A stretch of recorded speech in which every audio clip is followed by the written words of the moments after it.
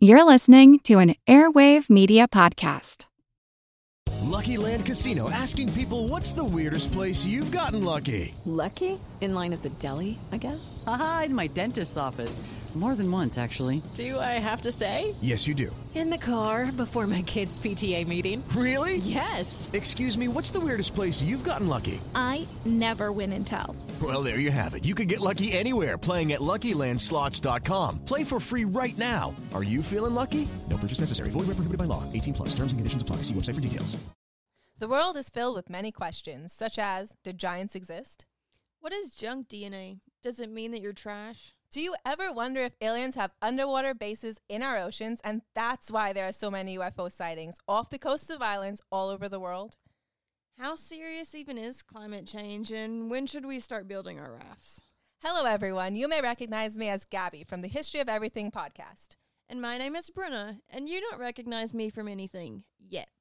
Together, we're two scientists who explore the answers to these questions and many, many more in our new podcast, Mystery of Everything, available everywhere you get your podcasts.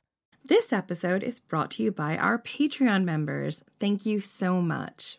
And if you're not a member, consider joining. Members get extra episodes just for Patreon subscribers, and all our episodes ad-free. Membership starts at just $2 a month. Go to patreon.com/ancienthistoryfangirl for more info. And as always, thanks for listening. Be in on the plot or don't be in the hallway.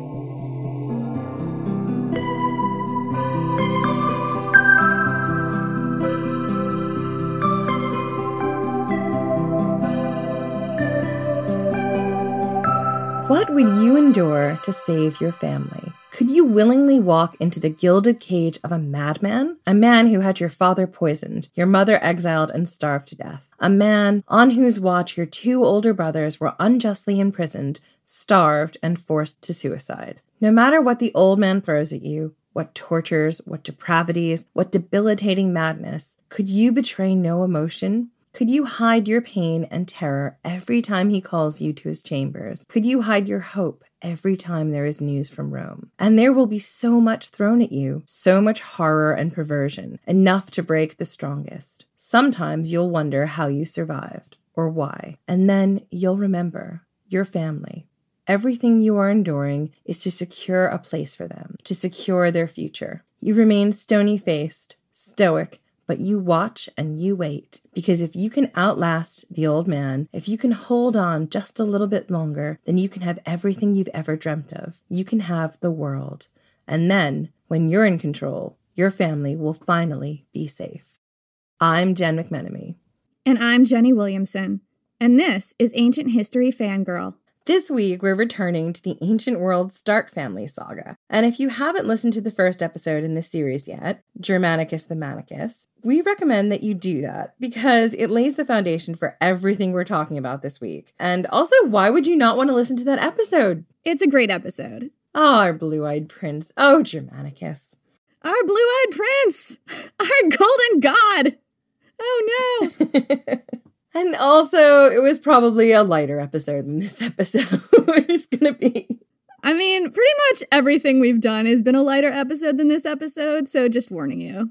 So in our last episode, we left the family of Germanicus in a very dark place. Germanicus was dead, poisoned. His wife Agrippina was dead, beaten and starved while in exile. Their oldest boys, Nero and Drusus, were also dead, forced suicide and starvation. All that was left of this once proud and sprawling family were the four youngest children, Caligula, Agrippina the younger, Julia Drusilla, and Julia Livilla. All of this happened by 33 AD, but we've got to backtrack a few years to set the stage for the events that would define the reign of Caligula and the downfall of the family of Germanicus. 4 years before Agrippina the Elder's death, when she was sent into exile and things really began to unravel in 29 AD, the four youngest children of Germanicus were sent into the care of their grandmother, Antonia Minor. And while there's not much known about this time period in their lives, there are some interesting things we can infer. Antonia Minor was unmarried, and her lifestyle was uncommon for a woman in the Roman Empire. She entertained visiting diplomats and philosophers, and her home was kind of an ancient world literary salon.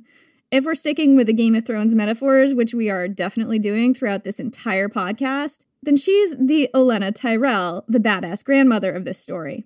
Antonia did not care for the orders of other people, and she did not suffer fools. After her husband, Germanicus' father, died, she refused to remarry, no matter how much her uncle, Emperor Augustus, pressured her. That required some level of diplomacy to not wind up in exile. Instead, Antonia raised her children and then her grandchildren alone in Rome and continued to live her best life.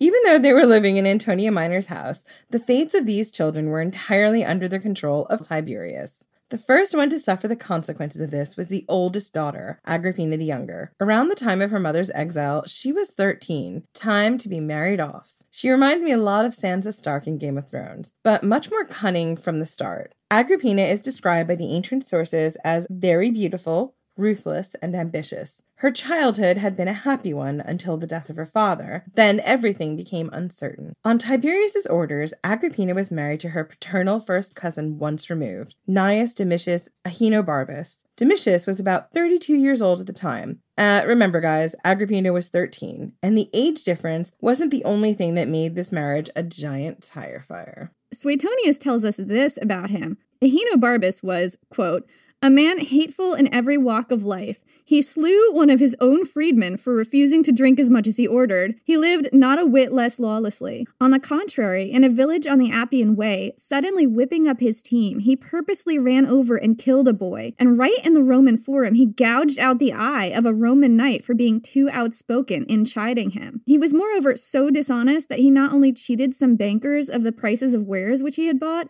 but in his praetorship, he even defrauded the victors in the chariot races of the amount of their prizes. So this was the man that Tiberius chose to marry his 13-year-old niece to. Eyeball gouging, hit and run, boy killing, chariot race cheating. Forced binge drinking. Right, total chode bag who played really crappy drinking games. Not okay. Not okay, and also she was 13 and he was, 30-something? 32, and he was exceptionally violent. So this is what happened. Creepy Uncle Tiberius married his 13-year-old niece to this guy. It's not hard to imagine the fear Agrippina must have felt. She couldn't refuse this marriage, and the rumors of Domitius's behavior were rampant in every circle of Rome. So, at the age of 13, she was plucked from the relative safety of her grandmother's care and given over to one of the most hateful men in Rome. In our last episode, we discussed the plot that the Praetorian prefect Sejanus orchestrated to gain power and add himself into the succession for the throne. This plot was ultimately foiled by Antonia, but the resolution came too late for 3 members in the family of Germanicus, who were exiled and then murdered as a result of Sejanus' plotting. This was a major undercurrent that shaped the lives of the surviving siblings who were being cared for by their grandmother. And maybe their grandmother didn't give these kids quite as much attention as she should have, because it's during this time that we get our first rumor of incest between Caligula and his sisters, particularly his sister Drusilla. Suetonius tells us that while Drusilla and Caligula were under the care of their grandmother and still minors, Caligula quote-unquote violated Drusilla. He doesn't tell us how old Drusilla was or when this happened, but he said she was still a minor, and this is the ancient world, and that must have been very young. Maybe as young as 10. When were these girls minors? I mean, they were marrying them off at 14 average. 14 wasn't even the youngest they got married off. No, exactly. So it's tough to know exactly when this happened, or if it really did, but it theoretically happened before Caligula was summoned to Capri by his uncle in 31 AD.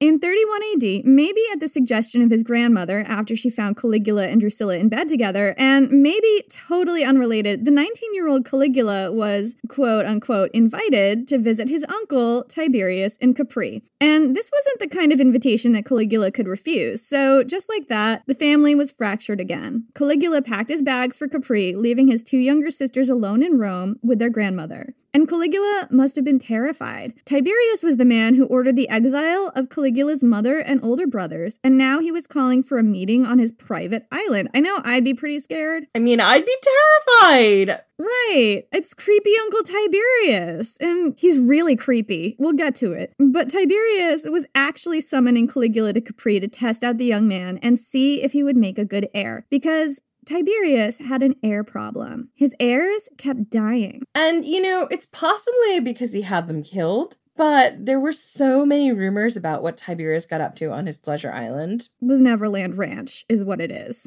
Yeah. According to Dynasty by Tom Holland, Tiberius's estate at Capri was a sprawling compound that he transformed into a mini Mount Olympus. It had 12 separate villas spread across the island, with some on cliffs and some in caves, in an elaborate homage to the Olympian gods. And the things Tiberius got up to on that compound were really dark. Here's your warning. From here on out, we're going to get into some serious stuff. Murder, pedophilia, incest, rape, torture, and child abuse. And I think that one of the things we really ought to say here is that we make a big effort not to sugarcoat the stories that we tell. So most of our episodes do deal with a lot of violence, a lot of sexual assault, a lot of heavy stuff like that. But this one is especially egregious in the area of pedophilia and incest and sexual assault. So this is just your heads up for that. If you know that's really going to keep you up at night, you might want to skip this one, and we'll try and give you a heads up before the really egregious stuff happens so that you can just turn the volume down if you want to do that.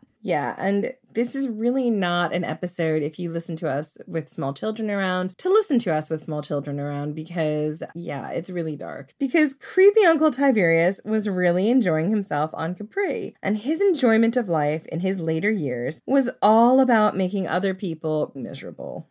Lucky Land Casino, asking people, what's the weirdest place you've gotten lucky? Lucky? In line at the deli, I guess? Aha, in my dentist's office. More than once, actually. Do I have to say? Yes, you do. In the car before my kids' PTA meeting. Really? Yes. Excuse me, what's the weirdest place you've gotten lucky? I never win and tell. Well, there you have it. You can get lucky anywhere, playing at LuckyLandSlots.com. Play for free right now. Are you feeling lucky? No purchase necessary. Void where prohibited by law. 18+. Terms and conditions apply. See website for details. I'm Helena Bonham Carter, and for BBC Radio 4, this is History's Secret Heroes, a new series of rarely heard tales from World War II. They had no idea that she was Britain's top female codebreaker. We'll hear of daring risk-takers. What she was offering to do was to ski in over the high Carpathian Mountains. Of course it was dangerous, but danger was his friend. Subscribe to History's Secret Heroes wherever you get your podcasts. Hello everyone, Stakuyi here. And I'm Gabby. And we are the hosts of History of Everything, a podcast which you can probably guess by the name is, well, it's about everything. Do you want to know why people thought potatoes were evil and would give you syphilis? Are you curious about all the stories of the terrible and stupid ways that people have kicked the bucket over the years? Do you want to hear tales about all of the different badasses of history and the lives that they had brought to life? Well, if so, then look no further. History of Everything is just the right podcast for you. It's available on Spotify, Pandora, and anywhere else that you get your podcast from. Join us for some fun and just see how weird and wacky history can be. Tiberius had retired from Rome in 26 AD and was ruling by proxy from Capri. He kept order in Rome by relying on fear, his Praetorian guards, and treason trials in the Senate. But while all that was happening, Tiberius was having the time of his life in Capri, and if we're sticking with the Game of Thrones metaphors, which we are, the character you might want to liken him to is the Mad King. Creepy Uncle Tiberius is super fascinating because if you just look at the early years of his reign, he wasn't that bad an emperor. He was actually a reluctant emperor who only became a ruler as a last resort. And he left a decent amount of money in the imperial coffers. But Tiberius's latter years were when things really spiraled out of control. Ancient sources tell us that Tiberius was into some perverted things. But the problem is that when ancient sources want to discredit someone, they accuse them of some pretty heinous sexual acts. Tiberius was despised towards the end of his reign, so it could be that he wasn't as depraved as the sources suggest. But as the ancient sources are what have remained, that's where we've drawn the research from. And to be honest, they're all unanimous that Tiberius was a perverted old man. The mythological Neverland Ranch that Caligula was about to enter was like something out of Eyes Wide Shut, only a lot grosser. The always salacious Suetonius tells us this about Capri and Tiberius. Quote, on retiring to Capri, Tiberius devised a plaisance for his secret orgies, teams of wantons of both sexes, selected as experts in deviant intercourse and dubbed analists, copulated before him in triple unions to excite his flagging passions. Its bedrooms were furnished with the most salacious paintings and sculptures, as well as with an erotic library in case a performer should need an illustration of what was required. Then, in Capri's woods and groves, he arranged a number of nooks of venery, where boys and girls got up as pans and nymphs and solicited outside bowers and grottos. People openly called this the Old Goat's Garden. This is going to get really gross, and you will never be able to unhear this paragraph that we're about to read you. He acquired a reputation for still grosser depravities that one can hardly bear to tell or be told, let alone believe. For example, he trained little boys. This is so gross. I apologize. He trained little boys, whom he termed tiddlers, to crawl between his thighs when he went swimming and tease him with their licks and nibbles. Unweaned babies he would put to his organ as though to the breast, being by both nature and age rather fond of this form of satisfaction. That is the actual grossest paragraph I've ever read in my life. And now you know why we call him Creepy Uncle Tiberius. This is hands down the most disgusting thing I've come across in any of my research so far in the ancient world. I didn't want to include it, but then I kind of thought we needed to see this. Yeah, because I think that we need to know what kind of situation Caligula was walking into, and it says a lot about who he becomes later. So we had to include it, but that means that we had to read it and you had to listen to it. Sorry. And it's going to stick with you for the rest of your life, and we're sorry. I can't unread that paragraph. You can't unhear it. This is why we gave you a warning. Yeah. And if you've been listening, you know that's saying a lot. That's saying a whole lot. There has been so much disgusting crap in this podcast. The ancient world was not for the faint of heart. No, it wasn't. So not only was creepy Uncle Tiberius rumored to be sexually depraved, there are also accounts of him having people flung from the rocky cliffs of Capri if they displeased him. And if you didn't know it, the cliffs of Capri are really high. We'll put some photos in the show notes so you can see it. If by some miracle the victims survived the fall, there were guards in boats at the bottom to beat people back from the shore. Yeah, don't mess with Tiberius. Tiberius was incredibly superstitious and believed in fortune tellers and oracles, and was in the habit of throwing them off cliffs if their predictions came out wrong, or he thought they were charlatans, or maybe just didn't like their face. There are so many things that could have gotten you thrown off the cliffs in Capri, and one of them is having your fortune come out wrong. Or Tiberius was just in a bad mood that day. Totally. And remember, like, at this point in time, he's a septuagenarian. He's 70 years old. Like, so he's in a bad mood a lot. Is that what you're saying? I think so. I don't think he was particularly well. He's not the happiest puppy. To back up our throwing fortune tellers off cliffs, Jenny, there's a famous story about how Tiberius had the astrologer Thrasyllus audition for the role of his personal astrologer by predicting his own fate. Thrasyllus accurately predicted that Tiberius was planning to throw him off a cliff, which, as we've already discussed, he was. He did it a lot. Tiberius was so impressed that he hired Thrasyllus on the spot. Tiberius was also obsessed with mythological wonders of the world, like mermen and monstrous creatures, and that's totally something I can get behind. You have things in common with Tiberius, aren't you happy? Ugh, maybe I shouldn't say that. In Dynasty, Tom Holland talks about how Tiberius purchased what he believed was the tooth of a huge quote-unquote hero, which hero is lost now to history, which was actually the tooth of a mammoth or a mastodon. Why did I include this, guys? It's because I just wanted to hammer home how much Tiberius loved mythology and how easy it was to trick him. Can you imagine being the like guy who goes island to island selling hero and monster memorabilia and selling it to the emperor? Hero teeth. I think that's a really common thing throughout the ancient world, though. I mean, Germanicus was really credulous when it came to signs and portents and stuff. Oh, totally. And I think it's just one of those things that you forget. You think like, oh, all these emperors and all these rulers were like somehow incredibly smart and above all this. And actually you've got Tiberius who's like, let me buy that monster tooth off you, you know? Well, I think that in the absence of scientific discoveries that we know about today, when stuff happened and you're trying to have a sense of control over your environment, I think it's really easy to cling to this stuff. Totally. And also these stories are a great way to explain things like fossils before we had any idea what fossils were. It does make sense. I mean, I don't think that they were just idiots. I think they were just, dealing with a different understanding of the world than we have today. Yeah, I mean, we all know I'm a massive mythology nerd, and I totally would have bought one of those teeth, or several of them. I would love to have a mastodon tooth in my house. I actually do. My husband has a petrified tooth of a sea serpent. Hold up, what sea serpent? I don't know. It's some sea monster-y thing. I mean, that's very general. Now I'm starting to think you have something in common with creepy Uncle Tiberius. Anyway, Tiberius also loved to get even with his political enemies, and here's another warning about pedophilia.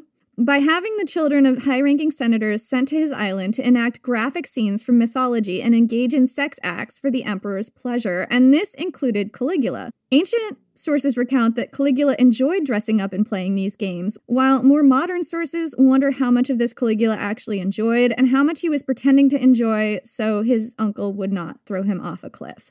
Which, let's be honest, self-preservation. You kind of can't blame him in that situation. So this is how Caligula lived for 6 years, and it's not hard to imagine what psychological damage a place like this would do to someone. These years were very dangerous for Caligula. If he tipped off the old man's threat perception in any way, he could get tossed off the cliffs or killed in any number of other violent ways. It all depended on how the old man was feeling that day. Tiberius had already openly done this to his mom and 2 older brothers, and possibly had his dad poisoned, all for being perceived threats to Tiberius's rule. But Caligula was a survivor. He had watched his brothers and mother stand up to the emperor, and he had seen how far that gotten them. Spoiler, dead. We're not going to rehash it, guys. Go back to Germanicus the Manicus. We rehashed in the first paragraph or 2. That's enough rehashing. He was determined to outlast the old man, and he was a consummate actor. He knew if he could win this game, he could come out with a completely secure position in the empire for himself and his family. So he played whatever part necessary to survive. Tiberius even remarked that Caligula remained stone cold and betrayed no emotions when he heard the news about the death of his mother and brothers. Tiberius was pleased by this reaction and joked that, and this is a quote from Suetonius, "I am nursing a viper for the Roman people, a phaeton for the whole world." What's a phaeton? I thought you were going to ask me that. So Phaeton was the son of Helios, who's the guy who got to drive the sun across the sky. He grew up with a single mother, much respect to her, and the kids around him were all teasing him. They're like, "Who's your daddy, Phaeton? Like, where's your dad?" And he went home crying to his mom, and his mom's like, "Your dad is the sun." And Phaeton was like, "Yeah, mom, thanks." She's like, "No, seriously." Isn't that just like in the ancient world, this is what women would say if they wound up having a child out of wedlock? I mean, and there were some very dramatic ways in which you could be impregnated by a god, shaft of light. A swan. I mean, do swans even have penises? Oh, swans definitely have penises. We're going to move on from the swan penis because we don't need to derail in mythological horrors. This episode is bad enough. It is bad enough. So Phaeton's mother took Phaeton to meet his father, who was Helios, or Apollo, the god of the sun. And the dad was like, "Hey, you've grown up pretty decent. I didn't have a lot to do with that. And I think you're a great kid. I'll grant you sort of like one request." And he's like, "I've got a big one. I want to drive the sun across the sky in your chariot." And his dad, not really thinking about this very much and how that would work, was like, "Sure, here are the keys, go." Don't see how this could go wrong. Phaeton was like, "I'm going to show everyone that I am the son of a god." So he starts driving the sun across the sky, and he's maybe driving it a little bit too close to the earth, and the horses maybe don't respect him enough, and it all just quickly goes off the rails and turns into a big old nightmare that Zeus has to step in, and Phaeton burns out and dies, and no one else gets to drive the sun cart anymore. This is it? Nobody gets the keys to the sun cart. This is it. It's only Helios or Apollo. Call Helios up. "Helios, I have to move. Can I borrow your sun chariot?" Helios is like, "No, don't care." Helios is like, "Look, I let one person do it once and I almost killed the world. Not again." Yeah, I'm busy every single weekend that you're moving. You do not get to borrow the sun chariot. "Look, the horses only respond to me. They don't respond to you. And they will crash this fucker into the sea." Don't even ask. It's not going to happen. What Tiberius was saying in this roundabout mythological reference was he was raising this golden prince who was going to eventually be the ruination of Rome. I just love that this quote has to do with a convoluted mythological story that the Roman people would have known, but is totally unnecessary. Like, he's raising a viper and a phaeton. One is enough, Tiberius. Right, but Phaeton wasn't like on purpose, though. Phaeton was kind of just a doofus who couldn't drive. I think Phaeton, what makes me so sad about him is he kind of just wanted that love and acceptance of his father and the people around him. And in trying to get that love and acceptance, he makes a huge mess. Yeah, so I'm just kind of wondering if Tiberius is really making a comment about Caligula and how he wants approval or something. Maybe it's about his driving skills. Maybe, but I think you might be right. Maybe it is a bit more incisive. Maybe it's about the fact that, like, I'm raising this new ruler for you who is going to do everything he can to get your love and get your acceptance and also screw things up. He's probably going to crash the Roman Empire into the sea. And you know, Tiberius was not 100% wrong in that assessment, but who knows if he said it, because Suetonius was not contemporary to Tiberius. This could just be a historical look back. I mean, if Suetonius isn't right, then this entire podcast isn't right. Well, I mean, Suetonius is right, but who knows if Tiberius said a phaeton, you know. There's a whole lot in that one comment to unpack. There is, which I think we've done. So interestingly enough, as astute as Tiberius was, he maybe didn't know everything in Caligula's dark, dark heart, because Caligula himself told a story about how he tried to kill Tiberius with a knife at one point during his stay in Capri to take revenge for his family. But he lost his nerve at the last minute, and instead he threw the knife on the floor. Supposedly, Tiberius knew about it, but never said anything about it. And I have some doubts about him actually doing this, because first off, what was his game plan? If he killed Tiberius, what was going to happen next? There would be no way that he could go in there on his own, kill Tiberius, get covered in blood from slitting his throat or stabbing him through the chest or whatever he's going to do, and still somehow become emperor. So there's a part of me that's like, well, after all the deaths of all his family, sure, he'd be so upset and so enraged that he would do that. But there's another part of me that's like, he's endured so much abuse and so much horror. If he goes and kills the emperor, then what was it all for? I think the point is what happens afterwards. I mean, he can't just go in and stab Tiberius and then expect to live through that. It's kind of a suicide mission, isn't it? If you're going to kill the emperor, the best way to do that is surreptitiously, like with poison or in some way that makes it look natural. Like, the guy's 70. Why would you stab him? Just put a pillow over his head. There is another story about Caligula killing Tiberius that does ring true, which is that he smothered him when he actually did die. And that I do believe, and we'll get to that in a minute. So Caligula spent 6 years at the worst pedophilia swingers party ever, and I can't believe I even had to say that sentence. Pedophilia swingers party. This is terrible. All he had to do during that time was survive Tiberius's shifting moods, his well-known penchant for violence, and his preference for underage sex, and outlast the old man.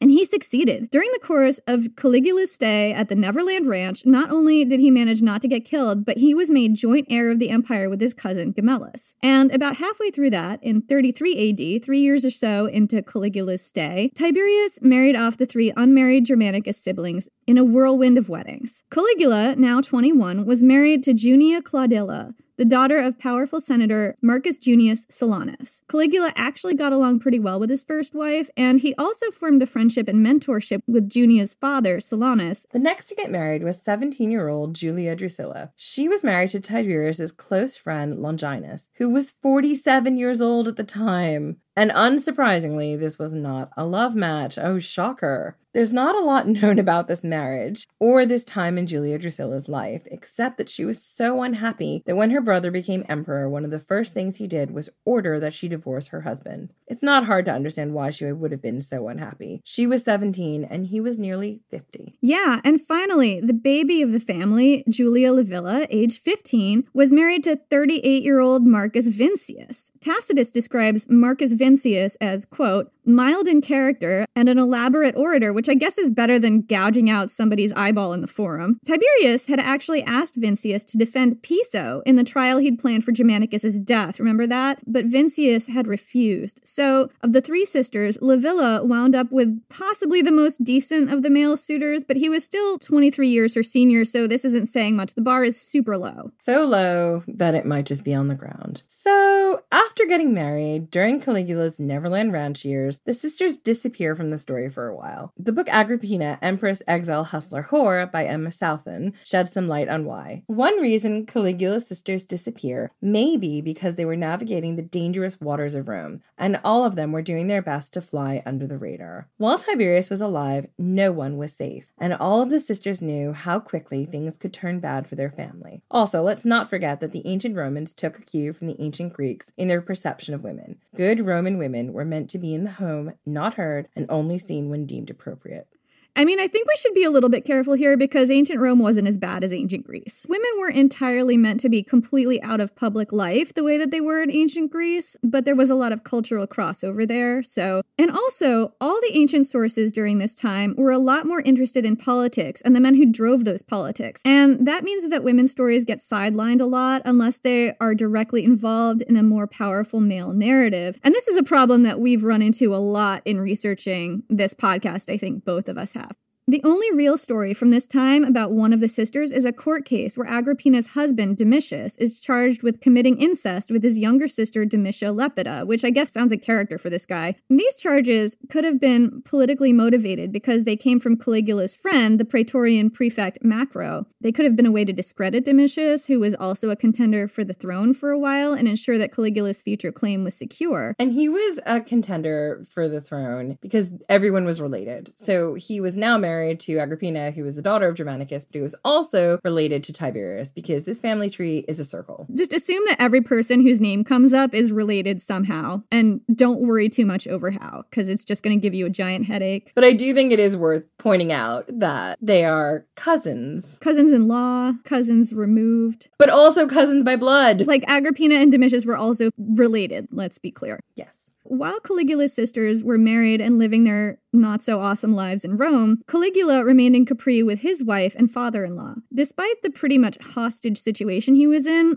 he'd been learning a lot from his dear old uncle, mostly how to manipulate people, how to craft the perfect poker face, and how to inflict the most harm on a person. Caligula and his wife, Julia Claudilla, had more or less a happy relationship. But a year after their marriage, she died in childbirth, along with their baby. Caligula remained close with his father-in-law, relying on him as an advisor and mentor. This was crucial for Caligula, who had been away from Rome for years. Silanus was the guy who had his finger on the pulse of what was going on back in the capital. If Tiberius ever died and Caligula succeeded him as emperor, Silanus was the guy who would be able to steer him through the rough waters of the Senate. Caligula also made friends with the Praetorian prefect Macro. This friendship would give him the support of the ever-important Praetorians if he did wind up on the throne. I feel like the last few years he was on Capri, Caligula was like, I'm going to make all of the connections now. Well, I think it was a survival mechanism, you know? Yeah, but I also think it went further than that. I think at this point he was like setting up his dominoes for when the old man kicked it. Right. Now, all Caligula needed was for his uncle to die. But the 77-year-old Tiberius showed no signs of slowing down. And as long as his uncle was alive, he would continue to manipulate both Caligula and his cousin Gemellus, playing mind games, telling them that they were both joint heirs, and sometimes letting it slip that he could change his mind in an instant. This reminds me of the dread pirate Robert saying to Wesley, "Good night, Wesley. Good work. Sleep well. I'll most likely kill you in the morning." I imagine a lot of those comments came out of Tiberius's mouth during those 6 years. Totally. I mean, he was very much playing the two of them against each other. They could have teamed up and been like a super unit who were like, no dice, Tiberius, we're not playing your games. But it doesn't seem like that's what happened for them. It seemed like they really turned against each other. I think they were both trying to survive. And the problem is that when you're joint heirs, one of you could turn on the other in a second. We've seen that happen a lot when there have been joint heirs. Caracalla. Caracalla, right. Looking at you. Disapprovingly. Disapprovingly looking at disapproving Caracalla. So, sometime in late 36 or early 37 AD, about 6 years into Caligula's captivity, Tiberius decided it was time to end his self-imposed exile and go back to Rome. According to Tom Holland's Dynasty, The Rise and Fall of the Caesars, Tiberius had tried a few times to return to Rome during his 11-year vacation, but each time he couldn't bring himself to cross into the city. It's unclear why this happened, perhaps because he kept seeing bad signs and portents that kept the highly superstitious emperor from entering his own city, or perhaps his health took a bad turn and he had to be rushed to more favorable climes. I think Tiberius just didn't want to go back to Rome. But also, like, Jenny, it's like when you were on a road trip with your parents and your dad is like, or your mom, whoever's driving, was like, look, if you don't stop right now with all your nonsense, I'm going to turn the car right back around and go to Capri. And I feel like Tiberius was definitely the guy driving, and Caligula was like, yes. Finally, I'm going to get to go back to Rome and see what's been going on. He's like, if you say one more word about going back to Rome, Caligula, that's it. We are turning this whole 200 plus wagon train of people around. We're going back to Capri. You hear me, Caligula? Don't even look at me. Don't look twice. No.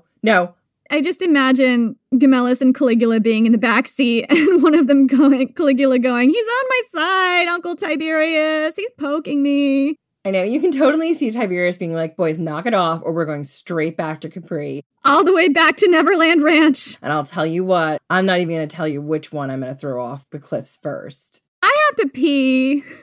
That's it, Gemellus. You've ruined the empire. You should be so proud of yourself. So proud. We are turning this situation right around and driving straight into the sea.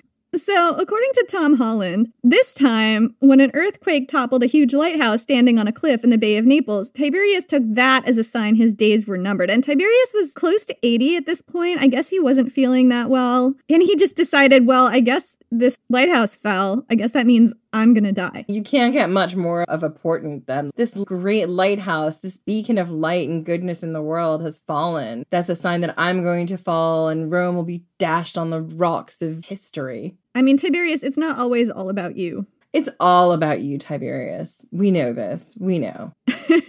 Anyway, so Tiberius amended his will so that both Caligula and his cousin Gemellus were clearly spelled out to be joint heirs. I guess he hadn't officially done that yet. I think he went back and forth quite a lot with it. And Tiberius might have seen through Caligula's careful mask a little better than you'd think, because according to Tacitus, he told Caligula, quote, you will kill him and then someone else will kill you. I mean, I feel like that's just super controlling. It's like, Uncle Tiberius, when you're dead, you don't get a say in who I kill. The thing with Tiberius is there was definitely some mind games that had echoes through Caligula's reign. There's so much I feel like Caligula is pulling a Phaeton and trying to prove Tiberius wrong. Moving on the 16th of March, 27 AD, 78-year-old Tiberius died in Naples while on his final attempt to return to Rome. According to Dynasty, Tiberius was clutching his signet ring, the symbol of the emperor, till the bitter end, very reluctant to hand over the rule of Rome to his young heirs. In fact, Caligula, believing his uncle had died, took the ring out of his uncle's hand. And then, just as Caligula was being crowned emperor in the next room, Tiberius woke up, tried to call for help, but no one came. So Tiberius got out of bed and then collapsed and died on the floor. To me, there's just something really haunting about that image, and that's why I included it. I absolutely agree with you. I mean, not that Tiberius is somebody that you particularly want to empathize with, but putting yourself into his shoes and just thinking, okay, you're on your deathbed, you wake up, you find you're still alive, and they're already crowning the new emperor in the next room. That is so haunting. It's so haunting, and once again, Tiberius is such a portent of things to come. Although some accounts say that Macro smothered Tiberius with his bedclothes on Caligula's orders, and others claim that Caligula had him poisoned. Whichever account you want to believe, Tiberius met his end in Naples on the 16th of March, while in the next room, the reign of Caligula had just begun. He was 25 years old. Caligula made it very clear to his cousin that he would be emperor, and Gemellus, still a teenager, would be his heir. And this goes against Tiberius's will, which said that Gemellus and Caligula would rule jointly. If Gemellus disagreed, he stayed pretty quiet, probably biding his time to get the proper support to back his claim, because Gemellus wasn't really in a position to object. No, and he hadn't been doing the things that Caligula had been doing in Capri. He hadn't been making besties with the Praetorian Guard, and he hadn't been courting senators from afar. Right, Caligula was really laying his groundwork for power taking, which is pretty smart of him. Caligula returned to Rome as a golden god, the only surviving son of Germanicus, the general and ancient world superhero who the people still loved. He was also a direct descendant of the great Augustus. Caligula was the light at the end of the very long 22-year tunnel that had been Tiberius's reign. He was also reunited with his sisters and grandmother for the first time in years, and the family of Germanicus was about to claim the spotlight and the affection of the Roman public again. See, the people hated Tiberius. His last few years had been a bad trip for the Roman people, especially the aristocracy. As we mentioned earlier, Tiberius had no respect for the senators or the upper classes. He regularly had their children recalled to the Capri Neverland Ranch to take part in his sex games. He also was famous for his treason trials, where he accused anyone of treason if they said anything about him that he didn't like. Don't like Tiberius's tax hike and moaned about it to your mate? Treason. Don't like that the emperor is hiding out in Capri and wonder what his deal is? Treason! You can see how this would upset people. He was also pretty stingy and didn't throw lavish games and parties for the common people. When Tiberius passed away, there's a famous quote from Suetonius, quote, "To the Tiber with Tiberius." That pretty much sums up the public mood. Caligula didn't actually have to do a lot to make the people love him. Pretty much not being Tiberius was a huge step up. But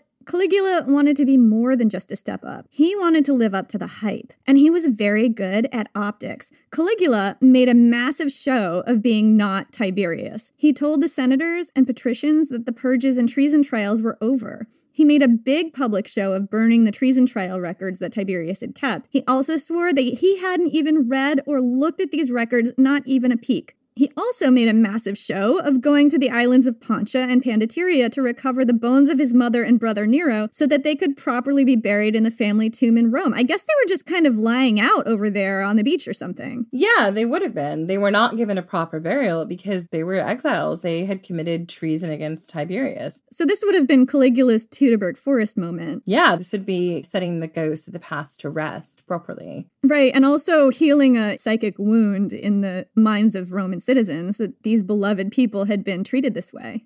Absolutely. I mean, these people, we talked about them in the Germanicus and Manicus episode, they were kind of like the British royal family. So the people were not happy that Tiberius had exiled them. And then when they died in exile, he didn't give them the proper honors that they deserved. So this would have been really significant, both for Caligula personally, I'm sure, but also for the public. Caligula gave out money to the poor in a spectacular fashion by throwing coins from his balcony. And the sources also tell us that over 160,000 animals died during the first 3 months of Caligula's reign in lavish games and religious sacrifices, where people prayed for the emperor's long life and reign. They wanted him to live forever. The first 7 months of Caligula's reign were an epic party.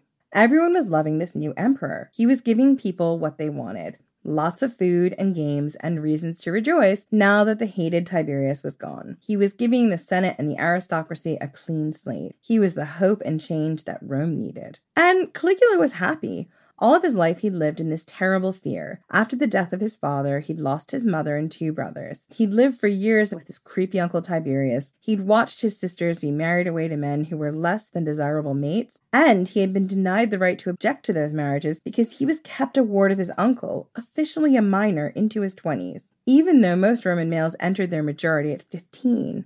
Now, at last, the remaining family of Germanicus were on top. They were safe. They were the apex predator. They were the sharks, and the sharks had to keep swimming. Caligula's first steps as emperor, as well as reassuring the shell-shocked senators and throwing parties for the public, involved honoring his family and making sure that his living family members would always be protected. He renamed the month of September Germanicus after his father. He had the Senate give his grandmother, Antonia, all of the same honors that Livilla Drusilla, the wife of Augustus, had been granted in her lifetime, including the title of Augusta. And this is important. Essentially, Caligula gave his grandmother similar rights to the Empress of Rome. He was basically giving her dowager empress status. I would say that it's also important because at this point in time, Caligula is unmarried. So he's giving his grandmother like queen dowager status, which had never been done before. Antonia, being a really shrewd woman who had been playing this Game of Thrones for a long time at this point, rejected the title as a public act of humility, but remained as an advisor to Caligula during the first few months of his reign. Caligula had his uncle Claudius, the family black sheep and frequent laughingstock, share a consulship with him, and Claudius had a disability. He had mostly been kept sidelined and out of the public spotlight, which is probably why he was still alive. And this was the first time anyone had given Claudius any real power in his life. Caligula formally adopted Gemellus as his heir, making a show of how he absolutely, definitely, 100% was not going to have his cousin killed. For reals. Like, seriously, would you all just chill out? Everything is fine. We're friends. And finally, Caligula got to work honoring his sisters. He started by having them included by name in all oaths of allegiance. These were the oaths sworn by every citizen, soldier, and senator when a new emperor took the throne. They went like this from Suetonius, quote, "And I will not hold myself and my children dearer than I do Gaius and his sisters." Gaius is Caligula's real name.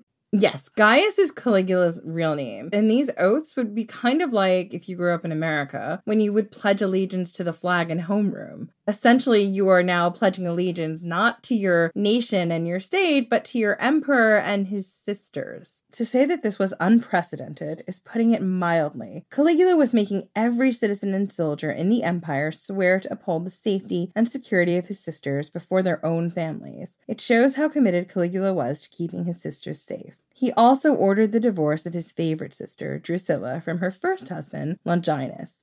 She was extremely unhappy in this union, and Caligula remarried her to a close friend of his, Marcus Aemilius Lepidus, who was also rumored to be Caligula's lover. This made Lepidus a possible candidate for succession. No word on whether this was a happy marriage for Drusilla, but we're hoping it was at least a step up from her first marriage. Caligula also had his sisters' images engraved on the backs of coins. He depicted his three sisters as the goddesses Concordia, Drusilla, Fortuna, Livilla, and Securitas, Agrippina. This was the first time a living woman was included on a Roman coin. According to Emma Southon, Caligula, quote, wanted them to be viewed as part of the Roman state. He had his sisters added to the ritualized formula used when consuls introduced motions in the Senate, because Caligula wanted his sisters to be on constant public display. These three women were given honors, rights, and freedom unlike any other women in Rome, and their names were suddenly very, very public. Caligula also gave his sisters a lot of the same rights as Vestal virgins, and I think it's worth pausing for a minute to talk about the Vestal virgins. Emma Southon explains that the Vestal virgins were the only women in Rome with a formal state role. They were the keepers of the flame of Rome, the flame that symbolically stood for the might and continuity of the Roman people, and they had to make sure the actual flame never went out. Vestal virgins took a vow of chastity and served in their official capacity for 40 years. After their service, they were free to marry or do whatever they liked. Vestal virgins were given a lictor, which were kind of like Secret Service bodyguards who walked in front of them in the street to clear a path for them. And,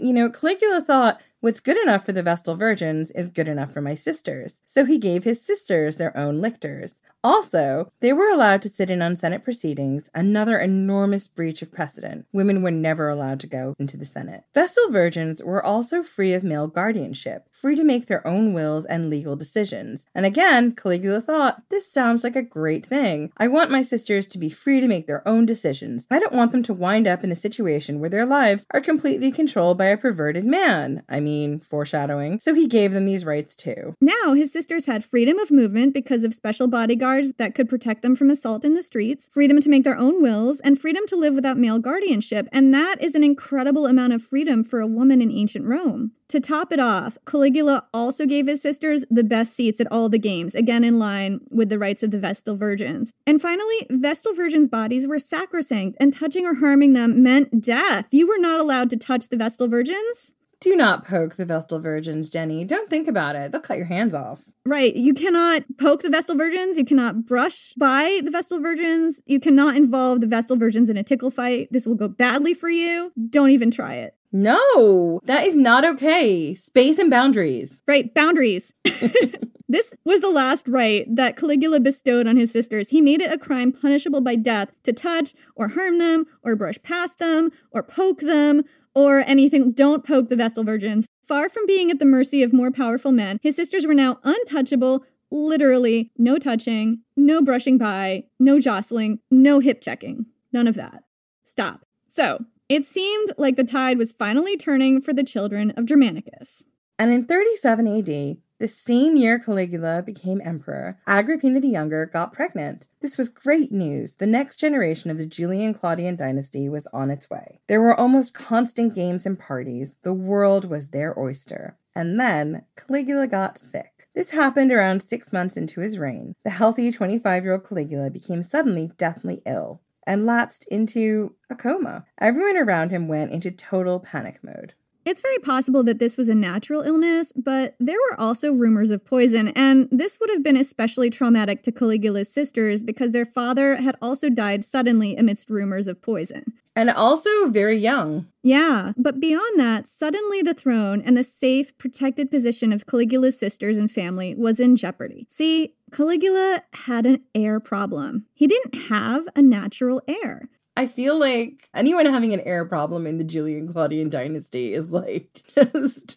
the biggest understatement in the world. I think you're not really in the Julian-Claudian dynasty if you don't have an heir problem. It's kind of part of the territory. Gemellus was his existing heir, but these boys had always been rivals, and while Caligula was sick, before he had lapsed into his fever-induced coma, he made his favorite sister Drusilla his heir. This was unprecedented. The first time ever that a woman was made heir. And it threw everything into confusion because ancient Rome was sexist. The Praetorians wouldn't support a woman. The Senate wouldn't support a woman, and her husband Lepidus had no political standing. He didn't have a great reputation, so nobody would support him in her stead. And this was dangerous. A less than rock-solid succession plan could lead to the overthrow of the dynasty, the violent murder of everyone in the family and administration, and a whole new dynasty in control. Or it could lead to the return of the Republic, and the empire itself could collapse. Because remember, there had only been 2 emperors at this point in time. Rome wasn't that far away from its Republican days. Right. Whenever you have any kind of change in leadership like this, these transitions were always, and I think you can say present tense, these transitions are often really dangerous points unless there's a really solid procedure for how you pick your next ruler. Totally. So, for the sake of their own lives, safety, and positions, as well as the empire itself, Caligula's closest advisors took steps to secure the throne should the worst happen. The Praetorian prefect Macro and Caligula's father-in-law Silanus, both trusted advisors of the ailing emperor, started the process of prepping Gemellus to take the throne. Antonia may have been involved here as well because she is also the grandmother of Gemellus. They worked closely with the teen while Caligula was on his deathbed to secure the support of the Senate and the Praetorian Guard and make the transition as smooth as possible. When Caligula died, they would be so ready. In fact, they'd be heroes. They'd have saved the empire. But there's a plot twist. Caligula didn't die. He recovered. Caligula woke up from his fever-induced coma, and he was pissed. Gone was the mild and temperate ruler. In his place was a mercurial madman with a vicious temper. The ancient sources are all unanimous that Caligula experienced a dramatic personality change after his illness. Suetonius reported that Caligula had epilepsy, and more modern sources have suggested that he might have developed some sort of mental illness in his late 20s. A lot of mental illnesses are diagnosed more often in your mid or late 20s, including bipolar disorder and schizophrenia. But also, he might have had an edemu. He totally had an edemu. I don't know why more people don't talk about the ancient vampire that totally took over Caligula. I know, I'm just looking at all these symptoms now, and I'm thinking just, edemu, obviously. Yeah, I mean, if you don't know anything about edemus, first off, go back and listen to our Ancient Vampires episode. But one of the big things they do is they totally change your personality and make you go from being very mild-mannered and very nice to being sort of violent and awful. So what happened to Caligula could have been a pre-existing mental illness that was just showing up now, or it could have been some kind of fever-induced physical problem, or it could have been an edemu. But it's also possible that Caligula just woke up, saw that his advisors were bypassing his choice for heir and putting his boyhood rival on the throne, and had a complete mental break. Given what had happened to his family, the constant betrayals, the murders, and exile, it's not hard to imagine that these events were the straw that broke an already fragile mind. This is pretty much where Caligula goes from being the hope of his generation to the Joffrey Baratheon of our story, because yes, another Game of Thrones metaphor. Caligula started to get rid of the people he felt had betrayed him while he'd been ill. First to die, his cousin Gemellus. Gemellus hadn't really done anything wrong. All he'd done was play his part as heir in waiting, ready to step up should his cousin actually die. But this was enough to seal his fate. Caligula had the poor teen charged with treason for daring to go along with the plan to install him as next emperor. Caligula had a couple of highly trained soldiers, probably Praetorian guards, pay his cousin a visit. These soldiers told Gemellus that Caligula had ordered him to commit suicide. They offered him a sword, but he didn't know how to use it, which is just heartbreaking, so the soldiers had to instruct him in the best way to commit suicide by sword. Gemellus was a fast study. He was just a kid, about 18 years old, and thrown in at the deep end, and now he was paying the ultimate price. Caligula's grandmother, Antonia, was not happy at Gemellus' death. He was also her grandson. Antonia had always been in Caligula's corner, and she'd been a powerful ally, but Caligula 2.0 didn't care what his grandmother thought. According to Suetonius, he told her, quote, "Remember that I have the right to do anything to anybody." And this marks a huge change in their relationship. When Caligula had first become emperor, he'd been heaping titles and all kinds of honors onto his grandmother, but now he was reminding her that he was the king and he could do whatever he wanted to whoever he wanted. It was a terrifying assertion of power, and it didn't take long before Caligula got sick of his grandmother's counsel and decided that the old woman had outlived her usefulness. And the ancient sources vary here. Suetonius tells us that Caligula had his grandmother poisoned, while other sources tell us that Caligula ordered his grandmother to commit suicide. Right, so spoiler for Game of Thrones, you guys. Isn't this how Olenna Tyrell died in Game of Thrones? This is exactly what happens to Olenna Tyrell in season 7 of Game of Thrones. So spoilers, guys. When the Lannisters defeat her army, Jaime Lannister comes up to her and she's drinking her wine and offers him a cup, and he says no. He's been tasked with returning her to King's Landing as a broken woman to stand before the queen. And she's, confidently sipping on this wine, and she's like, I ain't going back to King's Landing. I'm going out on my terms, and my terms are this big old glass of wine. And that's pretty much exactly how I think Antonia would have gone out. Antonia would have let her grandson believe that he was getting away with having her murdered, while actually she had been planning her own suicide in a spectacular fashion. I totally like to imagine that Antonia poured herself a nice cup of her favorite wine, said a big F you to her grandson, and drank very deeply. So Antonia and Gemellus were dead at this point, and Caligula still had the problem of Macro to deal with. Macro had originally been Caligula's ally, but he'd been plotting to elevate Gemellus, and Caligula could not have that. But Macro was a dangerous enemy because he had the Praetorians under his control, and we have a whole 2-episode series on the Praetorian Guard. If you didn't have them on your side, you were pretty much toast. So Caligula pulled a sneaky Tiberius-style trick. He decided that the best way to get rid of Macro was to tell Macro that he was getting a promotion. Caligula offered Macro the supreme honor of the governorship of Egypt. Macro was thrilled, at least until he started packing for his trip when Caligula sent soldiers to order him to kill himself. This was a more private affair, no big public execution on the Gemonian steps. Instead, Macro was arrested, returned to his home, and forced to commit suicide. I suspect by sword. And I'm sensing a theme here, Jen, and that theme is forced suicide. Absolutely, and we're not going to stray much more from the theme. After Caligula rid himself of his cousin, his grandmother, and Macro, he set his sights on his father-in-law, Silanus. This was also problematic because Silanus was powerful in the Senate and had been instrumental in showing Caligula the ropes. But Silanus had betrayed him, and there was no room in Caligula's world for people who didn't get with the program and back him 100%. Silanus could see the writing on the wall. With Macro and Gemellus gone, the only option for him was suicide. And when the order came for Silanus, he quietly committed suicide at home. Now that Caligula had cleaned house and was starting to flex his absolute power, things were going to get a lot worse, because Caligula had figured out that he could do anything to anybody, and no one was safe, not even his sisters.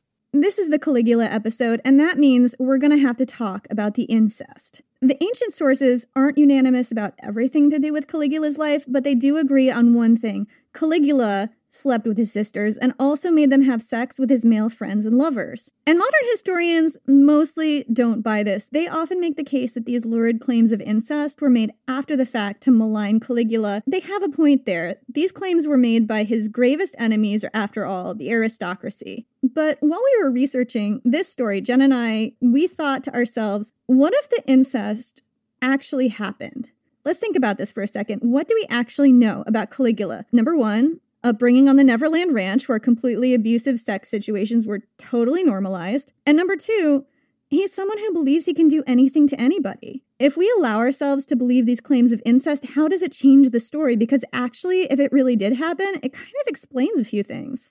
According to the sources, Caligula was sleeping with all 3 of his sisters, as well as his male friends, including his sister Drusilla's husband and his best friend, Lepidus. According to Suetonius, quote, Caligula lived in habitual incest with his sisters, and at a large banquet he placed each of them in turn below him, while his wife reclined above. What this appears to mean is that Caligula was having sex with each of his sisters in turn at this banquet, with his wife sitting right there. I can't. Guys, you can't unhear it, and I'm sorry. But that wasn't all. In addition to sleeping with his sisters, Caligula was also rumored to have forced them to sleep with his friends and male lovers, even going so far as to pimp them out on the Palatine Hill. Because of course Caligula turned the imperial courthouse into a brothel. It wouldn't be a chapter in Roman history without someone turning the imperial court or the Palatine Hill into a brothel. Yeah, who else has done this in history that we've talked about so far? Elagabalus did it.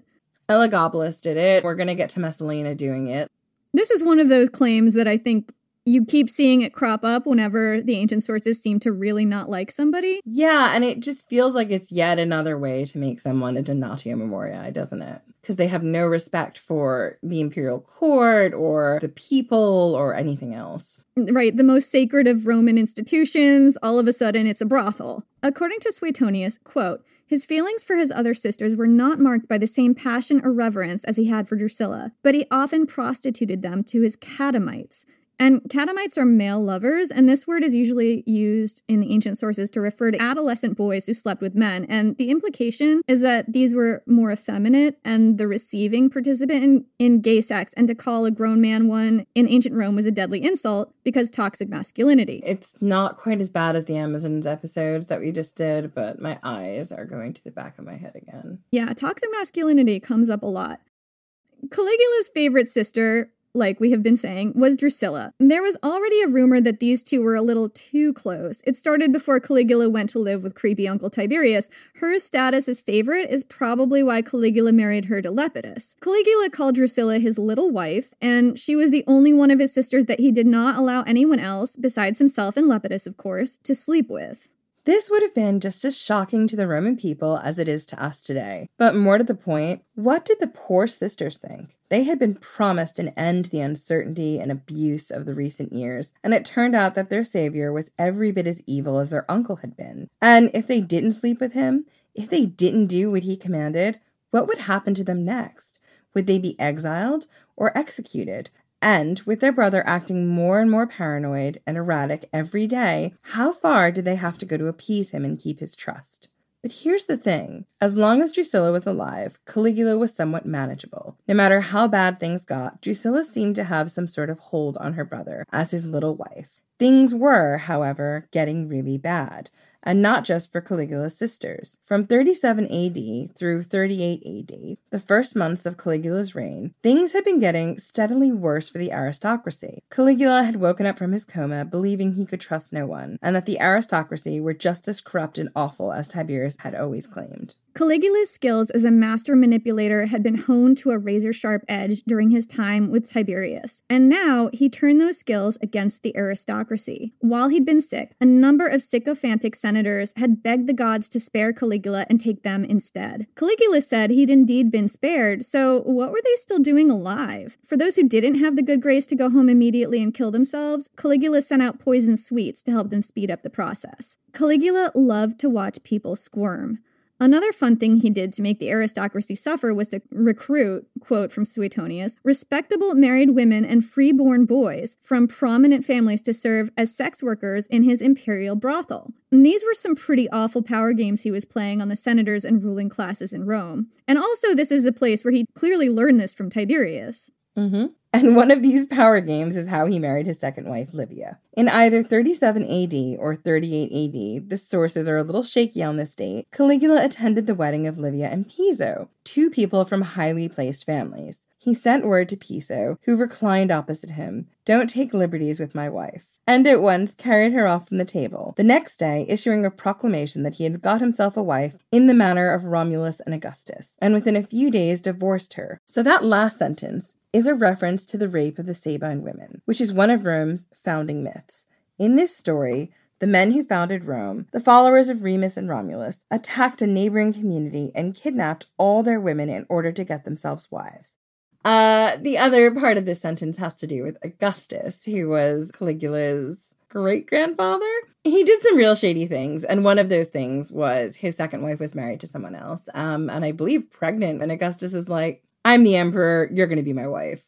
And to me, I can see why Caligula wanted to tell the story that way, because it all has to do with that imperial power and his ability to take what he wants and tell people that it's his right because he's the first citizen. He's the emperor. So here's Caligula following in the crappy footsteps of Rome's founding fathers, taking another man's wife as his own on their wedding day without any regard to how Livia felt. And to make matters worse, he decided that when he was done with Livia, she wasn't allowed to remarry, leaving her a powerless woman in the Roman world, and because Caligula had not done enough yet to make this woman's life miserable, he forbade her from going back to Piso on punishment of exile. Livia and Piso, who by all accounts were in love, chanced the exile, and these two are going to come back again in our next episode. So At this point, things were really bad.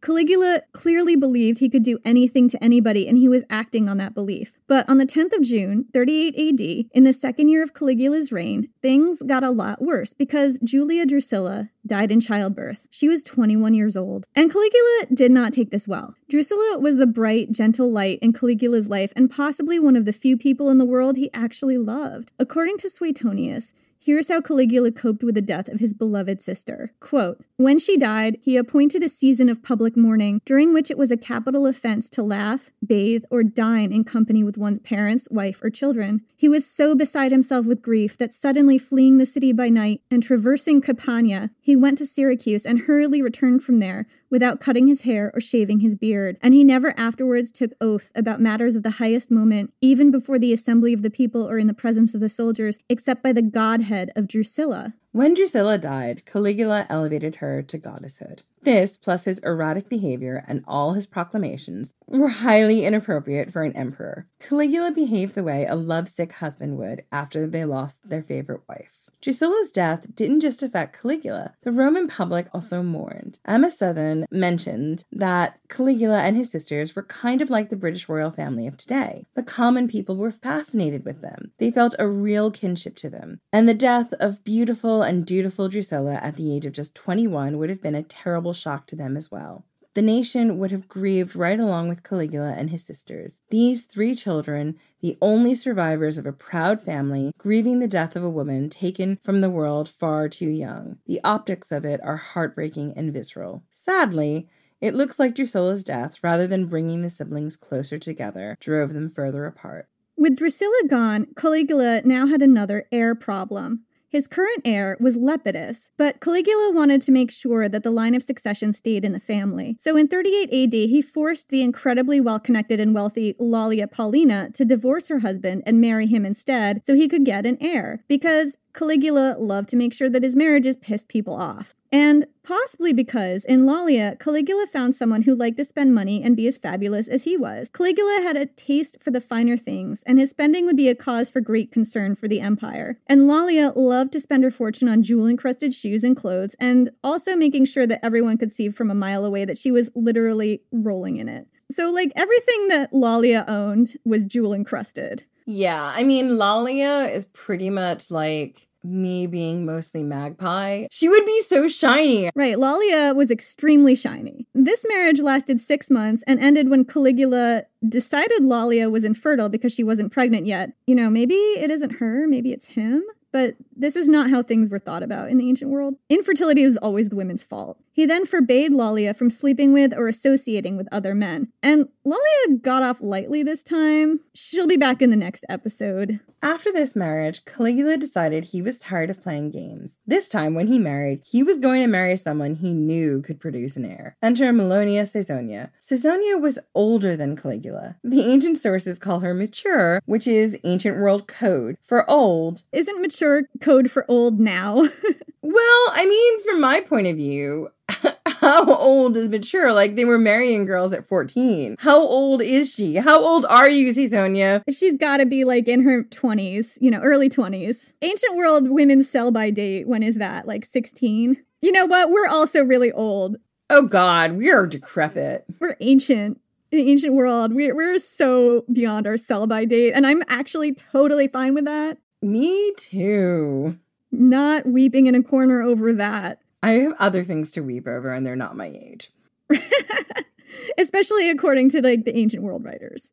Caesonia already had 3 daughters by her first husband. She was incredibly well-connected, shrewd, and most importantly for Caligula, fertile. And Caligula was head over heels for her. They began a wild affair, and when they were finally married, Caesonia was about 8 months pregnant. The couple would have a baby girl who Caligula would name after his beloved dead sister, Drusilla. So that's what Caligula was up to. But now we go back to Caligula's surviving sisters, Agrippina and Livilla. Agrippina had given birth to a son with her horrible husband in the early months of Caligula's reign, and in 39 AD, her husband died. This wasn't a great loss. Her husband wasn't a particularly awesome guy, as we've already said. I mean, I don't think anybody was tossing their firstborn out into the street over him dying. I'm pretty sure it was to the Tiber with Domitius as well. Right, to the Tiber with that guy. And I mean, I think what they mean when they say to the Tiber is like, just throw his body in the water and don't give him any burial. Well, not giving someone a proper burial was a big deal back then, but also there were a lot of people who literally did get thrown into the Tiber. This is not like an idle joke. They really meant it. Caligula would now be able to decide who she married next. And Caligula, at this point in time, had definitely started to jump the shark. I mean, I think that happened pretty much immediately after he woke up from his fever. Yeah, he did. He got his water skis on and jumped that shark several times over. So it's not hard to believe that Agrippina, assessing the situation she had just found herself and her infant son pitched into, decided it was time to take matters into her own hands. She joined up with Livilla and Lepidus, Drusilla's widower, in a plot to overthrow Caligula. According to the ancient sources, both Agrippina and Livilla were sleeping with Lepidus, so Lepidus really got around. He was like the person in the friend group who'd slept with everybody in the friend group. Yeah, literally every surviving member of the family of Germanicus he's banged. If we believe these salacious rumors. And I'm starting to wonder if this is this generation's Sejanus. Are you saying he has a magic dick? Maybe Lepidus had a magic dick. That is a bold claim, Jenny Williamson. This is just a thing that could happen in the ancient world. You know, you're walking by the Gemonian stairs on a sunny day and the wind is just right and you whisper a prayer to Priapus and there it is, magic dick. and then you can just sort of let yourself loose and get whatever you want. I mean, the thing about Lepidus that I found really interesting in the research is he didn't come from like a massively powerful family. So this relationship he forged with Caligula and then Caligula's sisters, it put him in the succession for the throne of Rome. He did pretty well with his back channel maneuvering. This is a real example of men using sex to get power. And you see women doing that a lot in the ancient world. You don't really associate it with men as much, but we saw Sejanus doing it and now we're seeing Lepidus doing it. It does happen. I find it plausible that Lepidus was sleeping with all these people, just based on my completely uninformed non-historian opinion. And that's an ancient history fangirl guarantee. We are not informed and not historians. Yeah. Anyway, so it's possible that this alliance between these two sisters and Lepidus started because Caligula was in the habit of sharing his sisters with his close friends, including Lepidus. That's also in the rumors. So maybe initially sleeping with Lepidus was a non-consensual thing for Agrippina and Livilla, but the ancient sources also mention love letters flying between Lepidus and both sisters. Everybody's writing hand was cramped in the ancient world. So it's also possible that this evolved somehow into genuine relationships. And a lot of sources seem to chalk this plot up as the sisters getting caught up in a love triangle to overthrow an emperor, but without considering why. It's more than possible that the sisters had it up to here with Caligula's sexual abuse, cruelty, and erratic behavior. And Lepidus, who'd been made heir when Drusilla died, was out of the succession altogether now that Caligula had a wife and baby. So he had a clear motive too. There are allegedly love letters that Lepidus wrote to both Agrippina and Livilla, but these have been lost to history, which is kind of sad. I would love to read them.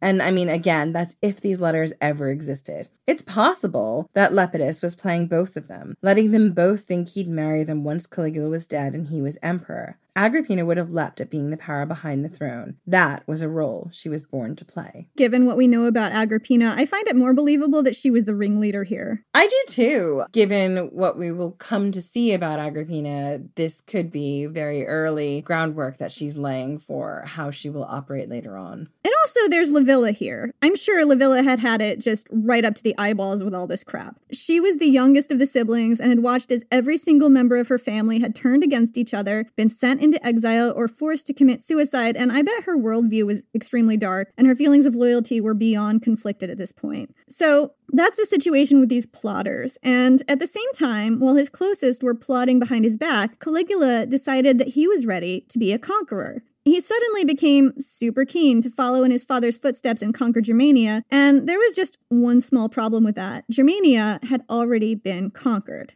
But the fronts weren't being manned as effectively as they could have been, and Britain was the next frontier, so Caligula decided it was time to travel to the front, impose some discipline, and set things up for an invasion of Britain that would contribute to his glory. He gathered up his entourage, including his sisters and Lepidus, to tour the frontier in Gaul and along the Rhine. Caligula arrived on the Rhine unannounced, without telling anyone he was planning to show up, and that was on purpose, because Caligula actually knew that the legions were planning to crown a new emperor. And it turns out he was on to his sisters and Lepidus's plotting. Caligula was crazy like a fox in a Spartan shirt. I feel like we have to pause and make a public service announcement here. Kids, if you have a shirt fox, tell someone. Please. It's for your own good. Don't keep it to yourself. Tell a trusted adult, a parent, maybe a teacher, someone you trust. Because shirt foxes can kill. I mean, they frequently do kill because foxes are wild animals and should not be in your shirt. It's not about being strong. It's about asking for help when you need it. You're in over your head. Get the fox out of your shirt. Exactly. You should not be letting the fox gnaw on your innards. Just tell someone. Call the 1-800-SHIRT-FOX helpline. There are competent volunteers waiting to hear from you.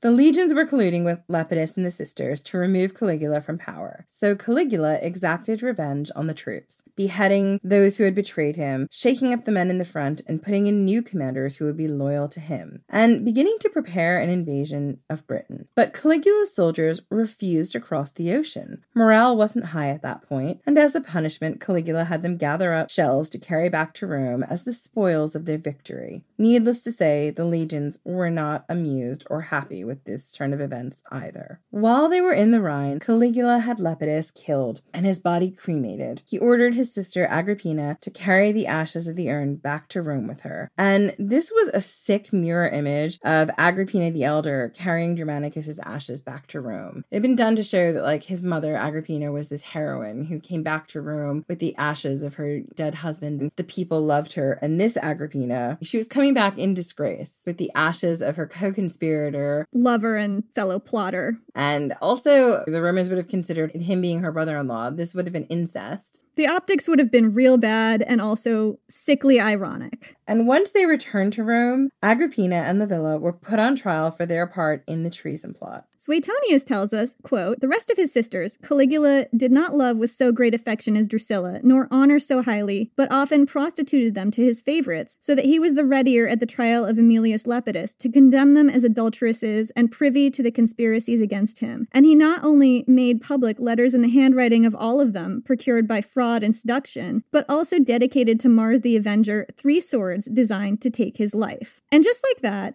everything went horribly wrong for Caligula's sisters. They were both exiled to a different island, and there isn't much detail on how either sister was treated during exile, but we can assume it wasn't kindly. The norm appears to be starvation, beatings, and neglect. Livilla was exiled to Pandateria, where her own mother and grandmother had died in exile, so this must have made her time on the island particularly hard. She probably believed the island would be her tomb. Yeah, and she was haunted by the ghosts of the women who died there before for crossing an emperor.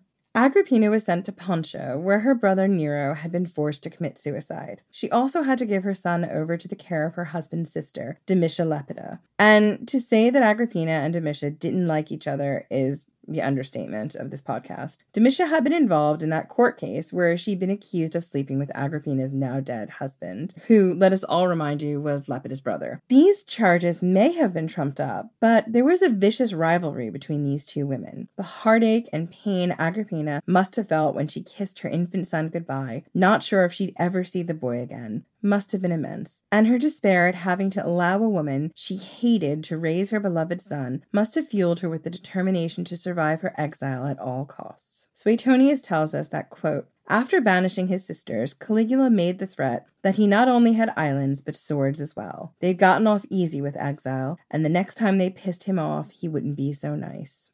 Now that his sisters were out of the picture, no one in Rome was safe. Caligula suffered from headaches that pained him, especially at night, and he was constantly convinced that the aristocracy were out to overthrow him. He also had horrible insomnia and used to wander the halls talking to statues because he believed that no mortals were equal to him and worthy of confiding in. These weren't just statues of, like, randos. They were statues of Olympian gods and goddesses, including his uncle Augustus. So Caligula restored the treason trials with an epic flourish, and the ruling classes found out that he hadn't actually burned Tiberius's records after all. He'd been hanging onto them just in case. Caligula decreed that slaves would now be allowed to testify in open court against their masters should they overhear their masters committing treason against the emperor. And similar to Tiberius's reign, treason here could be something as simple as saying you didn't agree with Caligula's tax plan, didn't like his toga, didn't like the way he parted his hair. So Now, no member of the aristocracy was safe to speak their minds even in their own home. The atmosphere of paranoia here would have been really extreme. Every member of the aristocracy, every member of the Senate would have basically been in surveillance in their own home, and there would have probably been rewards and incentives for slaves to call out their masters for treason, wouldn't there? Yeah, absolutely. And I think the other thing that I find really interesting about this point in Caligula's reign is like the paranoia coming from the emperor is now spilling down into everyone else in all of Rome. It didn't stop with him. He took that sort of madness and it spilled out into the streets. I also think it wouldn't just have been the aristocracy who would have been paranoid either, because it wasn't just the aristocracy who owned slaves. I mean, you could be like a moderately successful shopkeeper or something and have a slave. It would have been paranoia at every level of society. Absolutely. You could be anyone. The types of treason we're talking about, as we've said a few times, we're not talking like, I'm going to sell state secrets. These are things like, yeah, that Caligula's going bald, isn't he? Right, or, oh, his last speech wasn't as good as his other speeches, or those games weren't as great as the games from last year. Like anything even slightly negative about the Roman state or about Caligula that someone in your household could have picked up and used as fodder. So Caligula was also prone to extravagance. When he returned from his time with the legions, he wanted a triumph, but the Senate didn't want to give him one, so he decided to take one.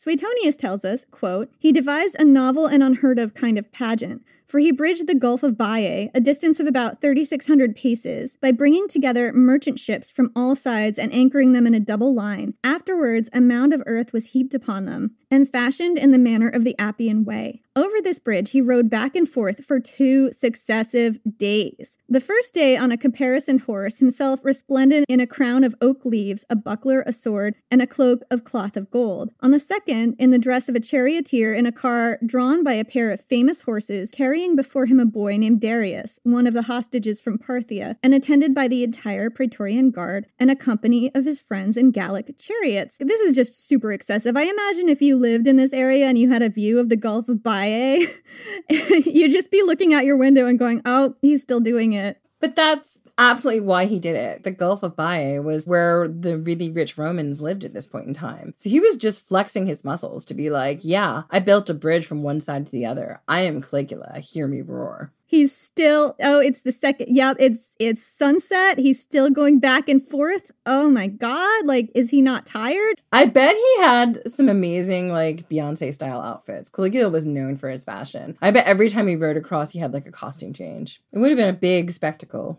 Going on with this quote, I know that many have supposed that Caligula devised this kind of bridge in rivalry of Xerxes, who excited no little admiration by bridging the much narrower Hellespont. Others, that it was to inspire fear in Germany and Britain, on which he had designs, by the fame of some stupendous work. But when I was a boy, I used to hear my grandfather say that the reason for the work, as revealed by the emperor's confidential courtiers, was that Thrasyllus the astrologer had declared to Tiberius, when he was worried about his successor and inclined toward his natural grandson, that Caligula had no more chance of becoming emperor than of riding about over the Gulf of Baiae with horses. Yeah. I mean, can you imagine just deciding, like, I'm just going to do this to prove to you that I'm emperor? I mean, he already was emperor, though. Is this really necessary? Like, is this not just a tad bit after the fact? This is why he was so perfectly matched for Lollia, who was the beautiful jewel-encrusted woman that he was married to. He was all about the showmanship and spectacle, and this would have delighted him to no end. Caligula was telling the world to look out. He had defied the odds. He was emperor, and he would do whatever he liked. And to humiliate the senators even further, Caligula decided to make his favorite horse, Incantatus,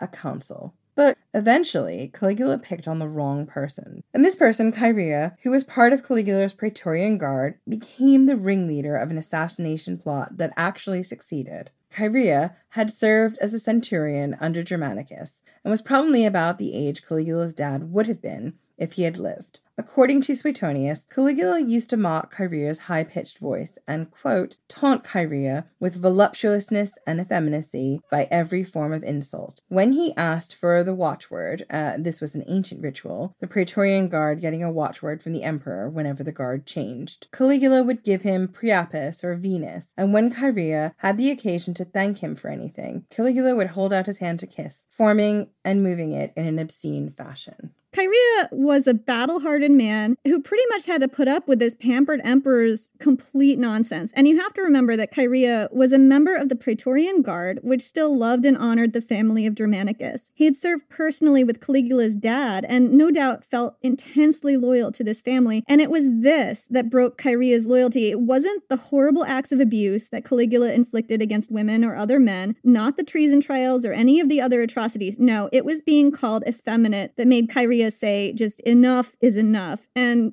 I mean, toxic masculinity saves the day. I didn't think we'd ever say that in this podcast, but maybe? That appears to be what's actually happening.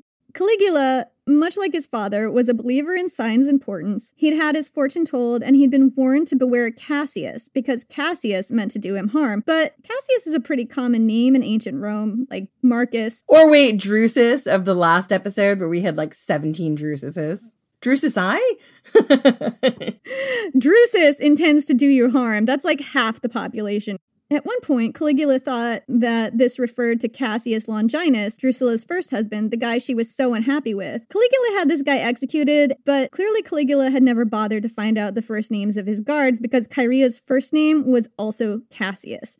Oh! I know, surprise! So Kyria set about plotting Caligula's assassination, drawing in other members of the Praetorian Guard and aristocrats who had been victimized. And he didn't have to go far to find co-conspirators. It went down in late January 41 AD, during a day of plays and games to honor the Emperor Augustus. Suetonius described the scene of Caligula's assassination, quote, "In the covered passage through which he had to pass, some boys of good birth who had been summoned from Asia to appear on the stage were rehearsing their parts, and Caligula stopped to watch and encourage them. The tribune Cornelius, another conspirator, asked for the watchword. When Caligula gave him Jupiter, he cried, 'So be it!' As Caligula looked around, Sabinus split his jawbone with a blow of his sword. As he lay upon the ground, with his writhing limbs, called out that he still lived. The others dispatched him with 30 wounds. Some even thrust their swords through his privates. At the beginning of this disturbance, his bearers ran to his aid with their poles, and presently the Germans of his bodyguard slew several of his assassins, as well as some inoffensive senators." You do not want to be a bystander during this occurrence. You don't want to be an inoffensive senator, guys. If you're going to be a senator, be an offensive one. Be in on the plot or don't be in the hallway. Right. And just like that, the reign of Caligula was over. He had ruled for nearly 4 years. He was 29 years old. With Caligula dead, the empire stood on a knife's edge. Things in Rome were about to get wild. And in the distance, 2 ships made their way to 2 remote islands, ready to greet Agrippina and Livilla with news. Their exile was over. A new chapter was about to start. So that's it for this week. We'll be back in 2 weeks with a special Roman seasonal holiday-themed episode, and then we'll get back to the story of the family of Germanicus. But before you go, we've got a few exciting things to tell you. First, we're super excited to say that all Ancient History Fangirl listeners are entitled to a 20% discount at Ancient Impressions. We love Ancient Impressions. They make excellent history and mythology-themed merch. I love their Ancient Greek monster map. Yeah, I totally see why you would love that. I have a t-shirt from them that says, "Disapproving Caracalla disapproves." Would Caracalla disapprove of that design? He would. He would strongly disapprove of this t-shirt. Yeah, but we approve. So if you're stuck for gifts for your history and mythology-loving friends and family this holiday season, make sure you visit Ancient Impressions at ancient-impressions.com. Use the code AHFP20 at checkout, and you'll get 20% off. Our second announcement is that now we have a Patreon. Yay! This is super exciting. Some of you mentioned that you'd love to help support the podcast on a more monthly basis, and we heard you. We love bringing you this podcast, but we could definitely use some help. So if you're able to chip in a few dollars, then make sure you visit our Patreon page, which is patreon.com/ancienthistoryfangirl, and there will be a link in our website by the time this episode goes up, and donate. We also have some great rewards, including movie nights, where we get to virtually meet up and watch and discuss a historical or mythological movie and provide extremely dubious and historically inaccurate commentary, and a chance to vote on which topics we cover in future seasons. So join the fun and give to our Patreon. If you're on social media, then make sure you follow us on Twitter at AncientHistFan and Facebook and Instagram at Ancient History Fangirl. And, say hi. We love chatting to you on social media. And visit our website to get the show notes. The show notes are where it's all happening, so make sure you visit ancienthistoryfangirl.com to be in the know. We'll see you in 2 weeks' time for a special holiday-themed episode. We'll be back in early January with the conclusion to our Ancient World Stark family saga.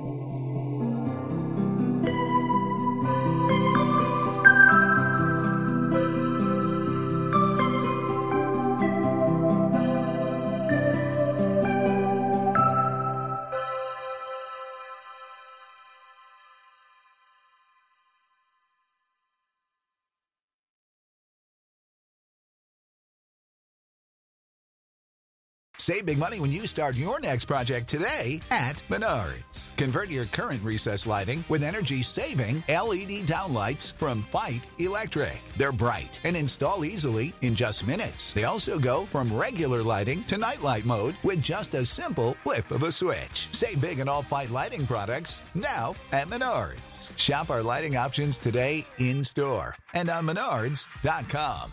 Save big